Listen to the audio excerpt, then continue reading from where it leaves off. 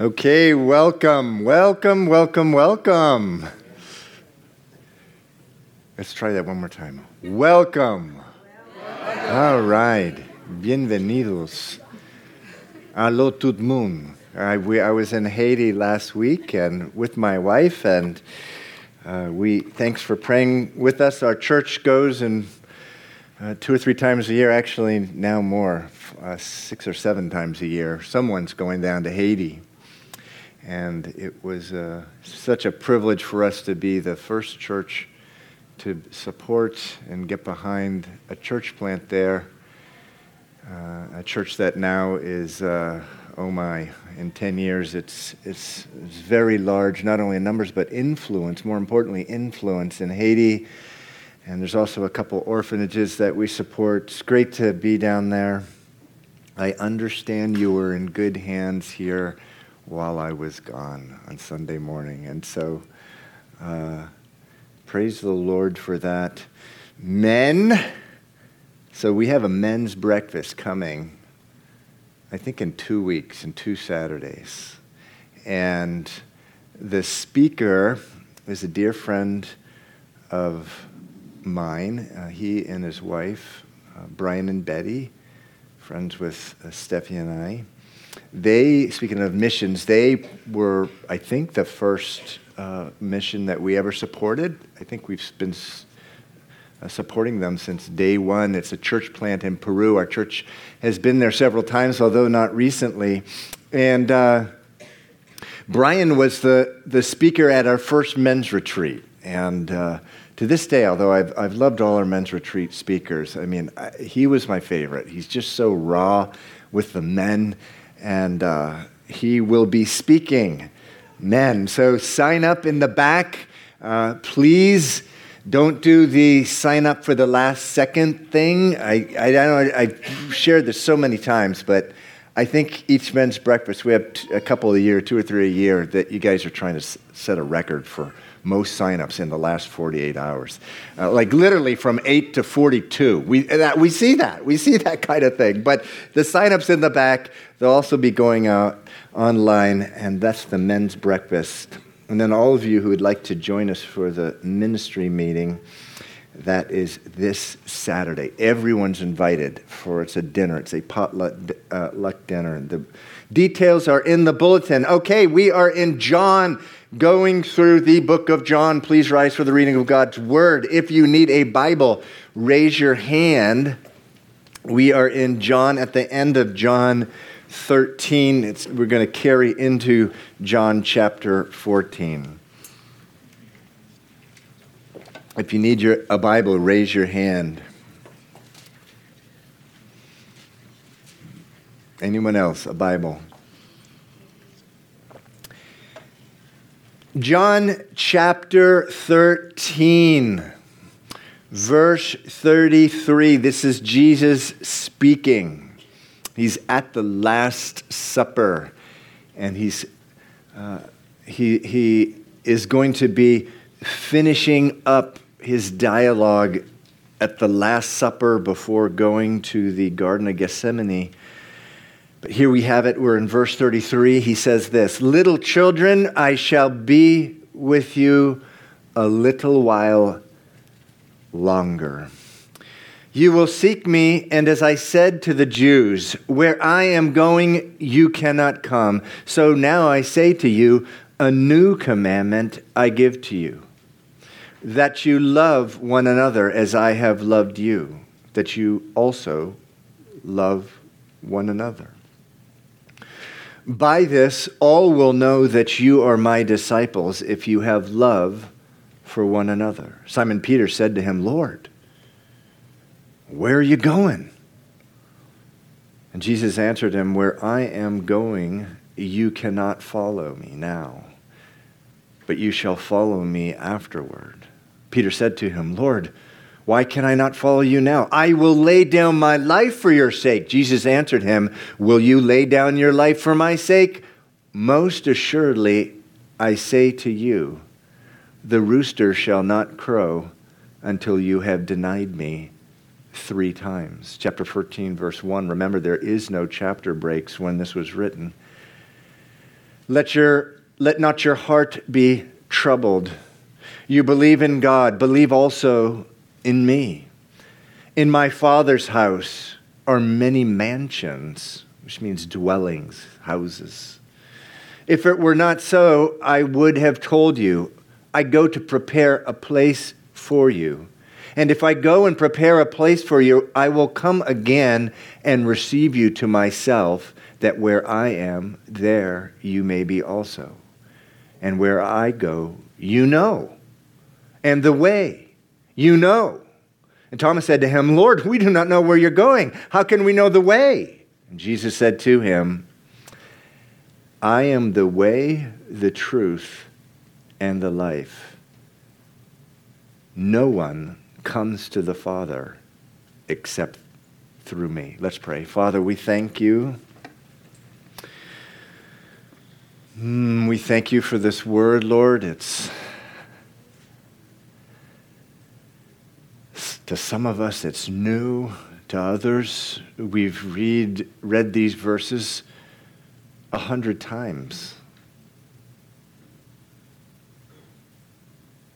But I thank you, Lord, that by your Spirit, the word can always be new.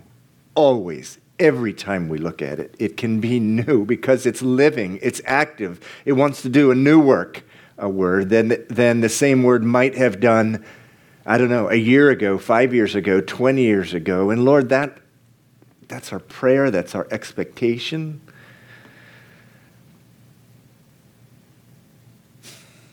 For your word to do a new work in us, whether we've heard it before or not.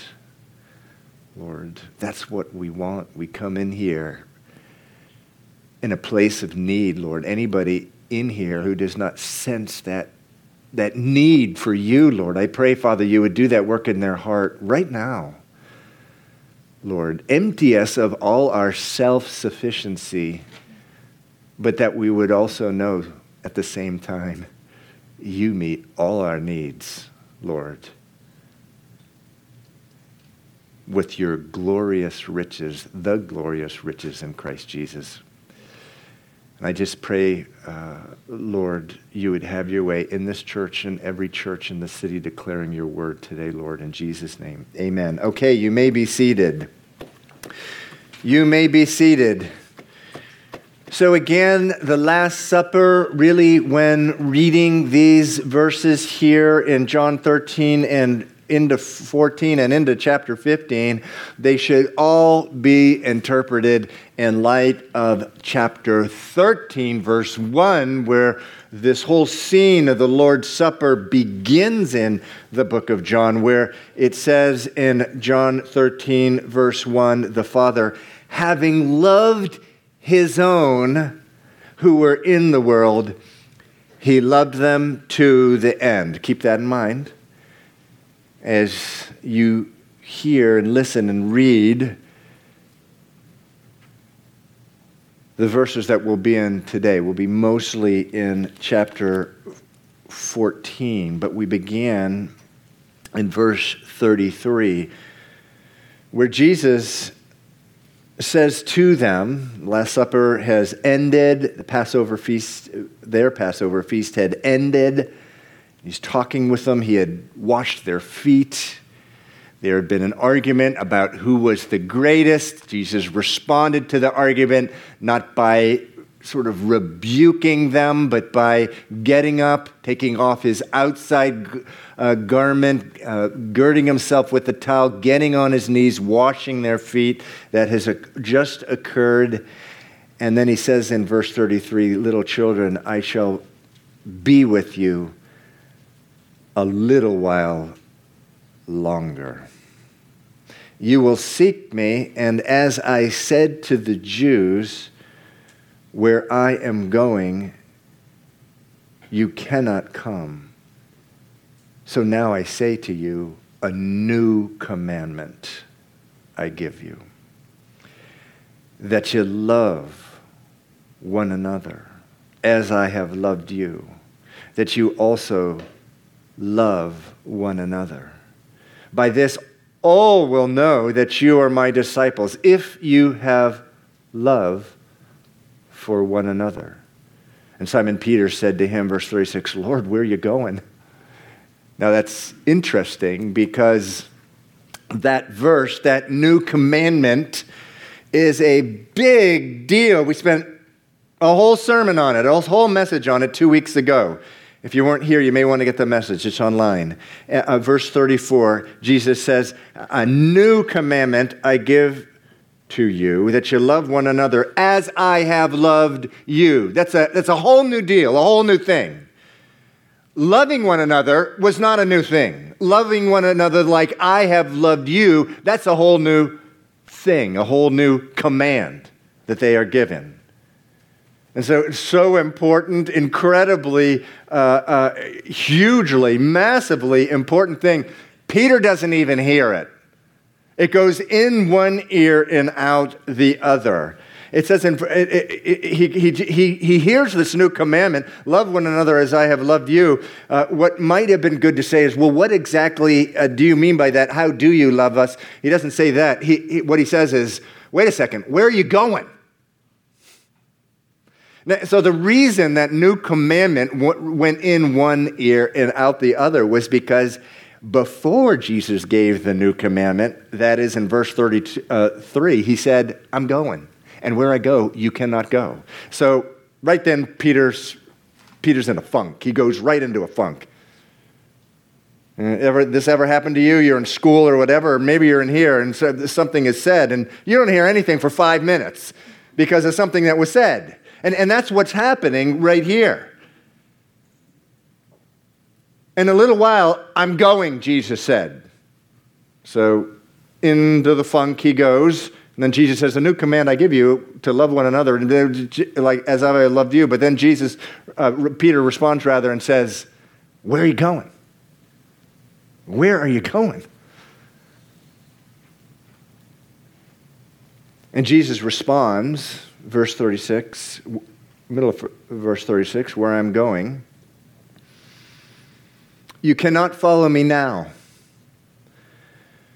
but you shall follow me afterward. And Peter said to him, verse 37, Lord, why can't I follow you now? I'll lay down my life for your sake. I will lay down my life for you. And Jesus says in verse 38, oh, will you? Will you really lay down your life for me, Peter? Most assuredly, I say to you, meaning, listen now, Peter, and listen really carefully. The rooster shall not crow 3 times till you have denied me. Rather, the rooster shall not crow till you have denied me 3 times. That, by the way, is the best that you can do in your own strength. The best that you can do in your own strength is deny Jesus over and over and over again. I really mean that. You will find this out really quick. That without Jesus, without the life of God, without the power of God, your life is just all going to be about denying God. As soon as Jesus left, Peter denies. The Bible says, so did all the disciples forsook him. All of them, not just Peter, all of them, it says. So then in chapter 14, Jesus says this, verse 1, let not your heart be troubled. Let not your heart be troubled. Why do you say that? Because their hearts were troubled. Why were their hearts troubled? There's probably many reasons. I'll give you 2. One, they loved him so much. They had never been loved by anyone or anything. Like they had been loved by God, by Jesus, the Son of God, God in the flesh. He had loved and loved and loved and loved. And what happens when someone loves you and loves you and dies for you, loves in such a way they're dying for you, loves in such a way they're dying for you, love. What happens? You love them back. what makes Christianity so unique. We obey not based on the law. We're no longer under the law, the Bible says. We obey because of love. They're troubled because he's saying he's going, and they love him. But there's another reason they're troubled. And that is a much more sort of, what would you say, down-to-earth, practical reason. Life with Jesus, without Jesus there physically present, would be a terrifying thing for them. They'd been with him for 3 years, and we've been working our way through the book of John, and repeatedly, what have we seen? We've seen religious leaders, scribes, Pharisees, Sadducees, following him around, trying to trap him. In Psalm chapter 22, verses 12 and 13, there's actually a description of these men who are following Jesus around, hounding him. It says they were like roaring and raging bulls.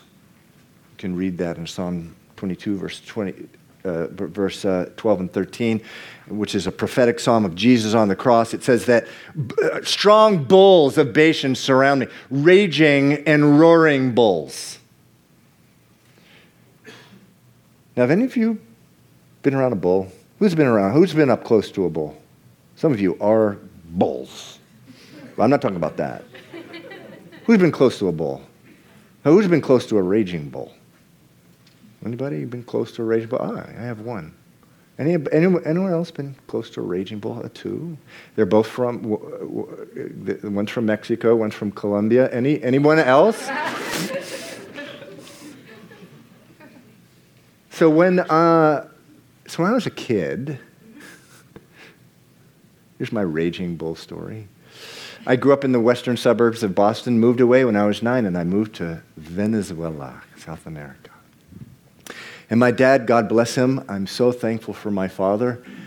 He moved down there and to Caracas, and he didn't move us into the sort of the enclave, the suburb where all the Americans lived, and it's not meant at all to be a criticism of that, because that's a good, safe place.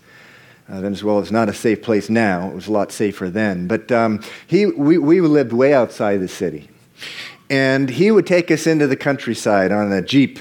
And we'd be up on mountains in a Jeep, and my brother and I would be so scared that we would actually get off the Jeep and follow behind. That's what we did. And God bless you. My dad, by the way, is always the first person to listen online to the sermons on Sunday afternoon. I love you, Dad, if you're listening. I know you're listening.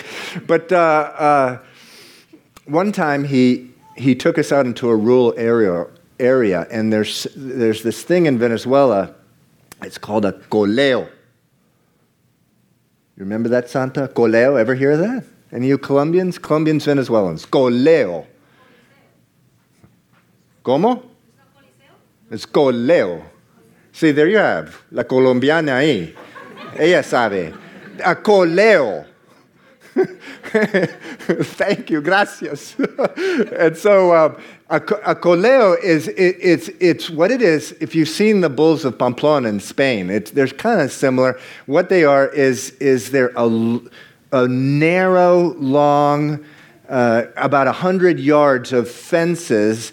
There's two fences that run for about 100 yards, but it's very narrow. I would say, like in between these two pillars here, very narrow. The one I went to, if I remember correctly, it was wooden, and the people get on top. They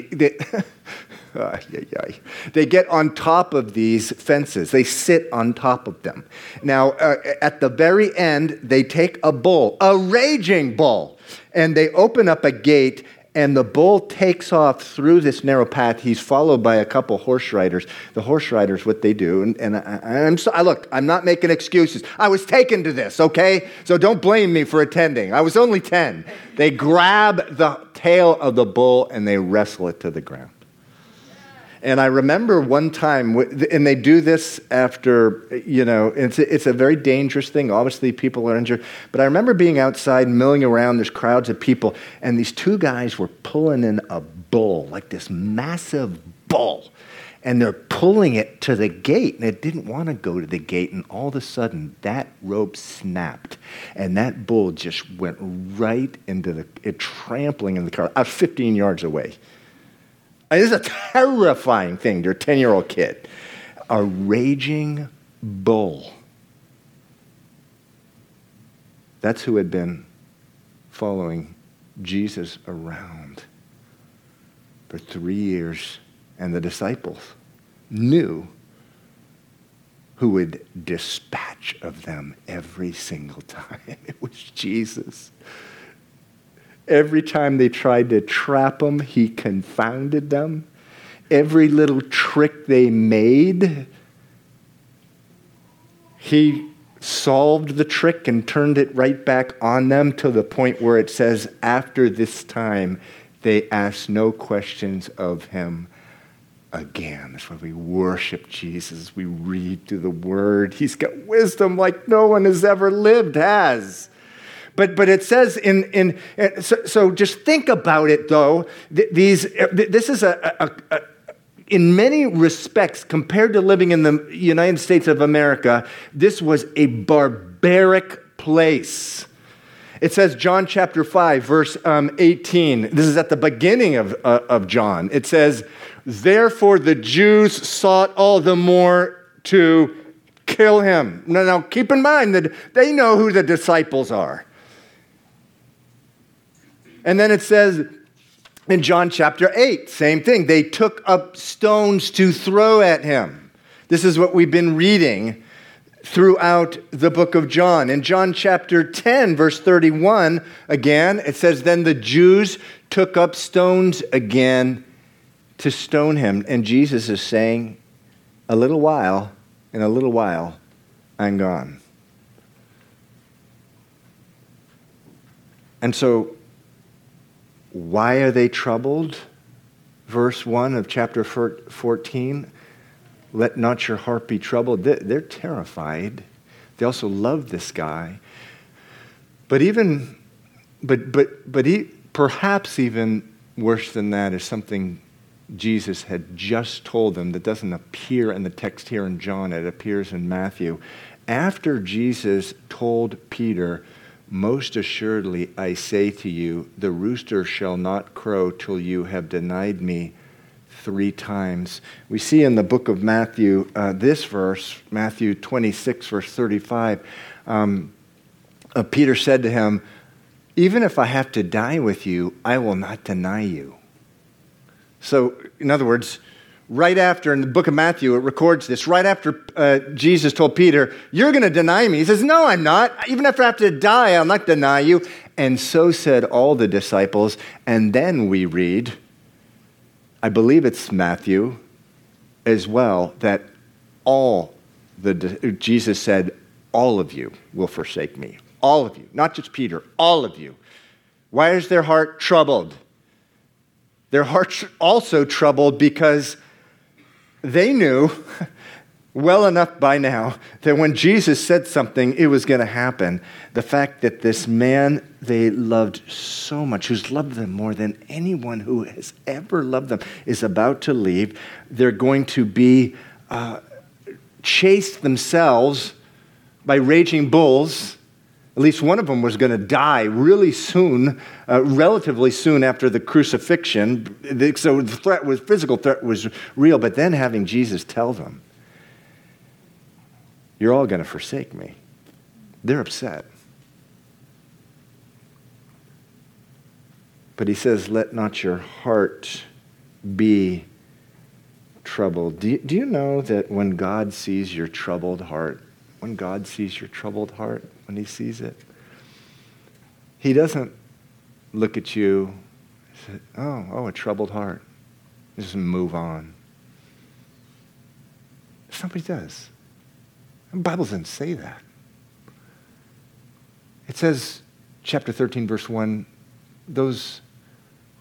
he loved his own, and he loved them to the end. He speaks, he wants to speak truth into your upset, troubled heart. If you're here this morning, the Word of God was given to us to speak into your troubled heart, and God actively does that with the son or daughter who is troubled. He does not remain silent. He cares for you. In fact, he's troubled. He's agitated when he sees your troubled, upset heart. Comfort. Yes, comfort my people. God commanded Isaiah to say to the children of Israel in Isaiah chapter 40, verse 1, comfort. Say to them, comfort my people. Speak comfort. Isaiah 40, verse 1. 2 Corinthians chapter 2, verse 3 calls God the Father of mercies and the God of all comfort. He does not stay silent when your heart is troubled. Some of you here today, you have troubled hearts. I mentioned this a couple weeks ago. 350 times the Bible mentions the word rejoice or joy. It's not even including stuff like joyfully and things like that. 350 times. We're commanded to rejoice. It's our duty as children of God to rejoice. 1 Thessalonians 5:16, rejoice always. And Jesus doesn't see us depressed and discouraged and say, what's wrong with you? Snap out of it, enough already. He doesn't do that. He gets it. He knows our frame. Hebrews chapter 4, I think it is. He knows our frame. He knows what it's like to be us, to be you. So in all temptations, he was tempted, tried like us. And he wants to speak into it. Let not your heart be troubled. Now, what's the solution? What's the solution for a troubled heart? Verse 1 of chapter 14. Let not your heart be troubled. Believe in God. Believe also in me. Let not your heart be troubled. Believe. Believe what? We're going to talk about that. Because he's going to tell them what they need to believe. But I want to just pause for a few seconds here and remind you, as your pastor, I have to remind you, I must remind you that if you're not reading the Bible daily, treating the Bible like you treat your daily food, don't be surprised if your heart remains troubled. Don't come up to me and say, I'm really, really upset and troubled. My heart is. If you've been out of the Word, actually, you can come up to me, but I'm going to tell you, have you been in the Word? Treat the Bible as your daily food. Why? Because he says, don't let your heart be troubled. Believe in me. The only way we know, brothers and sisters, what to believe about him is if we're reading about him and what he tells us. So believe what? Let not your heart be troubled. Believe in me. Believe what? Okay, well, that's what the next few verses are about. Let's read them. Here's what he tells them to believe so their hearts would not be troubled. Verse 2, in my Father's house are many mansions. A mansion, the idea here is a dwelling place, a house. If it were not so, I would have told you. I go to prepare a place for you. And if I go and prepare a place for you, I will come again and receive you to myself, that where I am, there you may be also. And where I go, you know. And the way, you know. Thomas said to him, Lord, we do not know where you're going.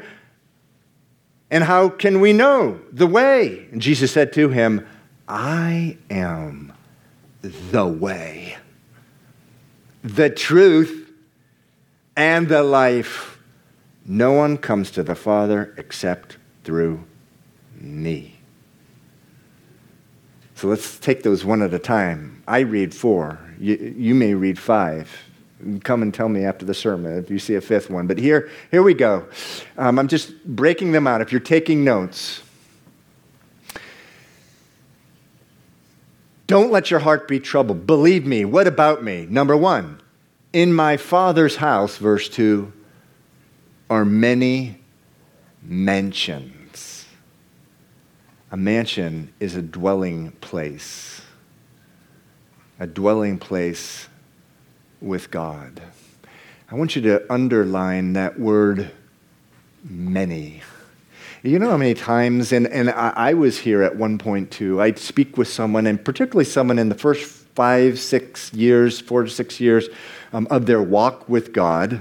And this is people who are moving forward with God during that 5 or 6 years. I also talked to people who call themselves a Christian for 20 and 25 years, but they've never moved forward. So they're still struggling with the same things that a brand new believer struggles with. But 4, 5, 6 years into the faith, I will talk to a believer who just thinks there's some flaw in their salvation, meaning they're not saved. And they're like, they think they're under a curse or something. And Jesus talks about the unforgivable sin. Surely in some way I've done that. Now the truth of the matter is people thinking about those things almost never are not saved because they're thinking about those things. The very fact you're thinking about those things means you're saved. The Spirit of God in you is seeking God, seeking a rest with God. But the reason I want you to underline the word many, heaven is not just for those narrow few people. There's cults out there that think like 144,000. Well, there's 144,000. My odds are not good because there's billions of people on the earth now, not to mention all the people in the last, 6,000 years. Actually, the book of Revelation in chapter 5 says there's tens of millions upon tens of millions of human beings, men and women, bowing down in heaven to God. Don't let your heart be troubled. If you, by faith, have given your life to Jesus and made him Lord and King of your life, believing that he lived for you, died for you, and rose from the dead for you, you have a mansion in heaven. That's what the Bible says. That's what Jesus said. Let not your heart be troubled. He says, the next thing, let not your heart be troubled. Number 2, don't let your heart be troubled. Believe me when I tell you that I'm going to prepare a place for you. Verse 2. Now, I love what Keith Green says about this. If you don't know Keith Green, I really want you to know Keith Green. He's one of my heroes. He's a Christian music artist, died when he was 28. The music that he wrote and sang is just mind-boggling. I mean, I know this is just me, and it's my opinion, and music, many different tastes, but he's just such passion. He's one of my heroes, Keith Green. You just got to get over the 80s sound for a while. After you listen to it like 3 times, you'll get over the 80s thing. And really, it'll take you to a place of worship. But I like what he says about this verse.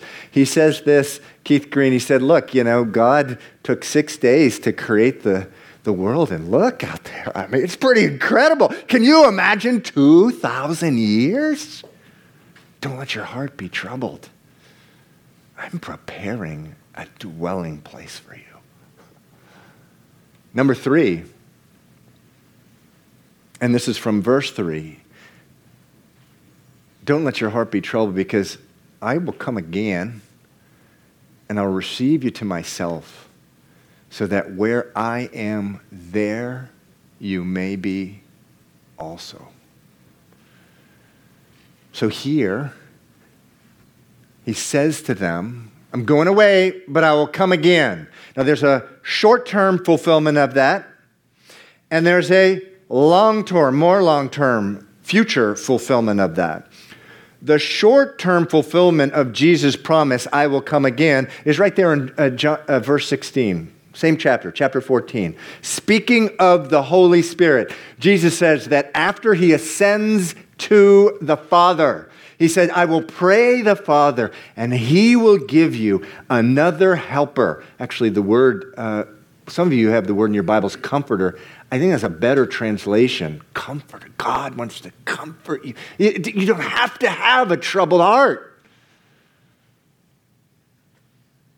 I will pray the Father, and he will give you another helper, speaking of the Holy Spirit, that he may live with you forever. Verse 18, I will not leave you as orphans. I will come to you. So with the Holy Spirit, when someone does say, yeah, Jesus, please come in. I want to make you my king. At that moment, the Bible says the Holy Spirit invades that life, purges that life, meaning gets rid of all the sin, the ugliness, anything that is going to prevent entry into heaven. And at that point, at that moment in time, the Father, the heaven, the way they look at you is perfect and blameless before the Father. The Bible says that when the Holy Spirit comes in and does that washing of regeneration, he stays with you. And it says in the Bible that he stays with you in the person of Jesus Christ. Now, I don't understand, I can't fully explain the Trinity. There's three persons, yet one. The Father, the Son, and the Holy Spirit. Jesus says, I'm not going to leave you as orphans. I will come to you, is what he says. And so that's the near-term fulfillment. But there's a longer-term fulfillment as well. The longer-term fulfillment is in 1 Thessalonians chapter 4, verse 16. And it says this. This is the Apostle Paul speaking to the church in Thessalonica, who, by the way, were troubled. They were troubled in their heart. And this is what he gave them to comfort them. He said this, the Lord himself will descend from heaven with a shout, meaning Jesus is going to return. Don't be upset. Don't be troubled. He's going to return. For the Lord himself will descend from heaven with a shout, with the voice of an archangel, and with the trumpet of God. And the dead in Christ will rise first. Then we who are alive and remain shall be caught up together with them in the clouds to meet the Lord in the air. And thus we shall always be with the Lord. Therefore, here's that word again, comfort one another with these words. Now, I tell you, I confess to you, I'm one of those, God, I want to see what I have now type of guys. And I don't spend enough time. The Bible instructs me to be meditating about his return. He's coming back. It's not just an isolated verse, by the way. It's repeatedly. Jesus says it himself. I'm coming back. He's coming back. And when our hearts are troubled, oh man, we need to take time. And I am so deficient in these areas. I have brothers and sisters who are really, they're very heaven is coming minded. Jesus is coming minded. I want to be more like that, but I need to reflect on that more. But can we have Sean, can we have all four of them? So Jesus says, don't stay where you're at with these troubled hearts. Believe me, specifically what? Number one, in my Father's house there are many mansions. A mansion is a prepared dwelling place. Number 2, I go to prepare a place for you. Number 3, I will come again and receive you to myself so that where I am, there you may be also. And then number 4, it says, there's another one, the fourth one. You know the way that I'm going. You know the way that I'm going. That's what he says in verse 4. He says, don't be upset. Don't let your heart be troubled. Where I go, you know. And the way, you know. And of course, Thomas at that point says, what do you mean we know where you're going? We don't know where you're going. And if we don't know where you're going, how do we know the way you're going? And Jesus says what? This very well-known verse, and if it's not well-known to you, make it a friend, make it well-known to you. It's such a rich verse. He says, I am the way, the truth, and the life, and no one comes to the Father except through me.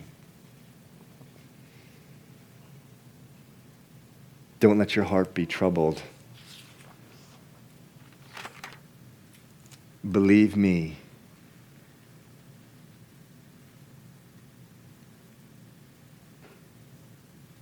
Believe that I'm the way. I'm the way to the Father. He's going to go on and say, if you've seen the Father, you've seen me. Don't let your heart be troubled. If your heart is troubled today, God wants to speak into it, into that heart. Doesn't want you to leave here. If you're in a place of joy this morning, God bless you. That's your right and your privilege as a child of God to be in a place of joy. If you're in a place where your heart is troubled, the Lord wants to take you out of it. And am I telling you I'm a man who has joy every day? No, the days go by where my heart is troubled. There's no joy there. But the lack of joy is a barometer. It's a sign that I need to be going to the Lord and saying, Lord, speak into my life, speak into my heart. My heart's troubled. We want to close in worship now. If the worship team can come up. As we close in worship, I just want it to be a time where if you have a troubled heart, that you present your troubled heart to God as the worship team presents, as they worship, as they lead us in worship. If you've been asked to pray, if you could come up at this point. If there's something that you'd like to pray through, you can't shake loose that troubled heart. I know that well. You just can't shake it loose. Well, we're a family here, and if we can't be vulnerable before a family, we're never going to be vulnerable. So come up and pray. I'll be up here as well, praying. We want to leave here today without troubled hearts. We want to be in that place of joy, not that giddy thing, but that place of strength that comes from inside of us, from the place that the Holy Spirit dwells inside of us. It's that place of strength. So why don't we rise, actually, for the closing worship song. I'm going to pray and close in prayer, and then I'm going to worship. And if you'd like to, come forward to pray. Please do. Father, we thank you. We thank you just for leading us through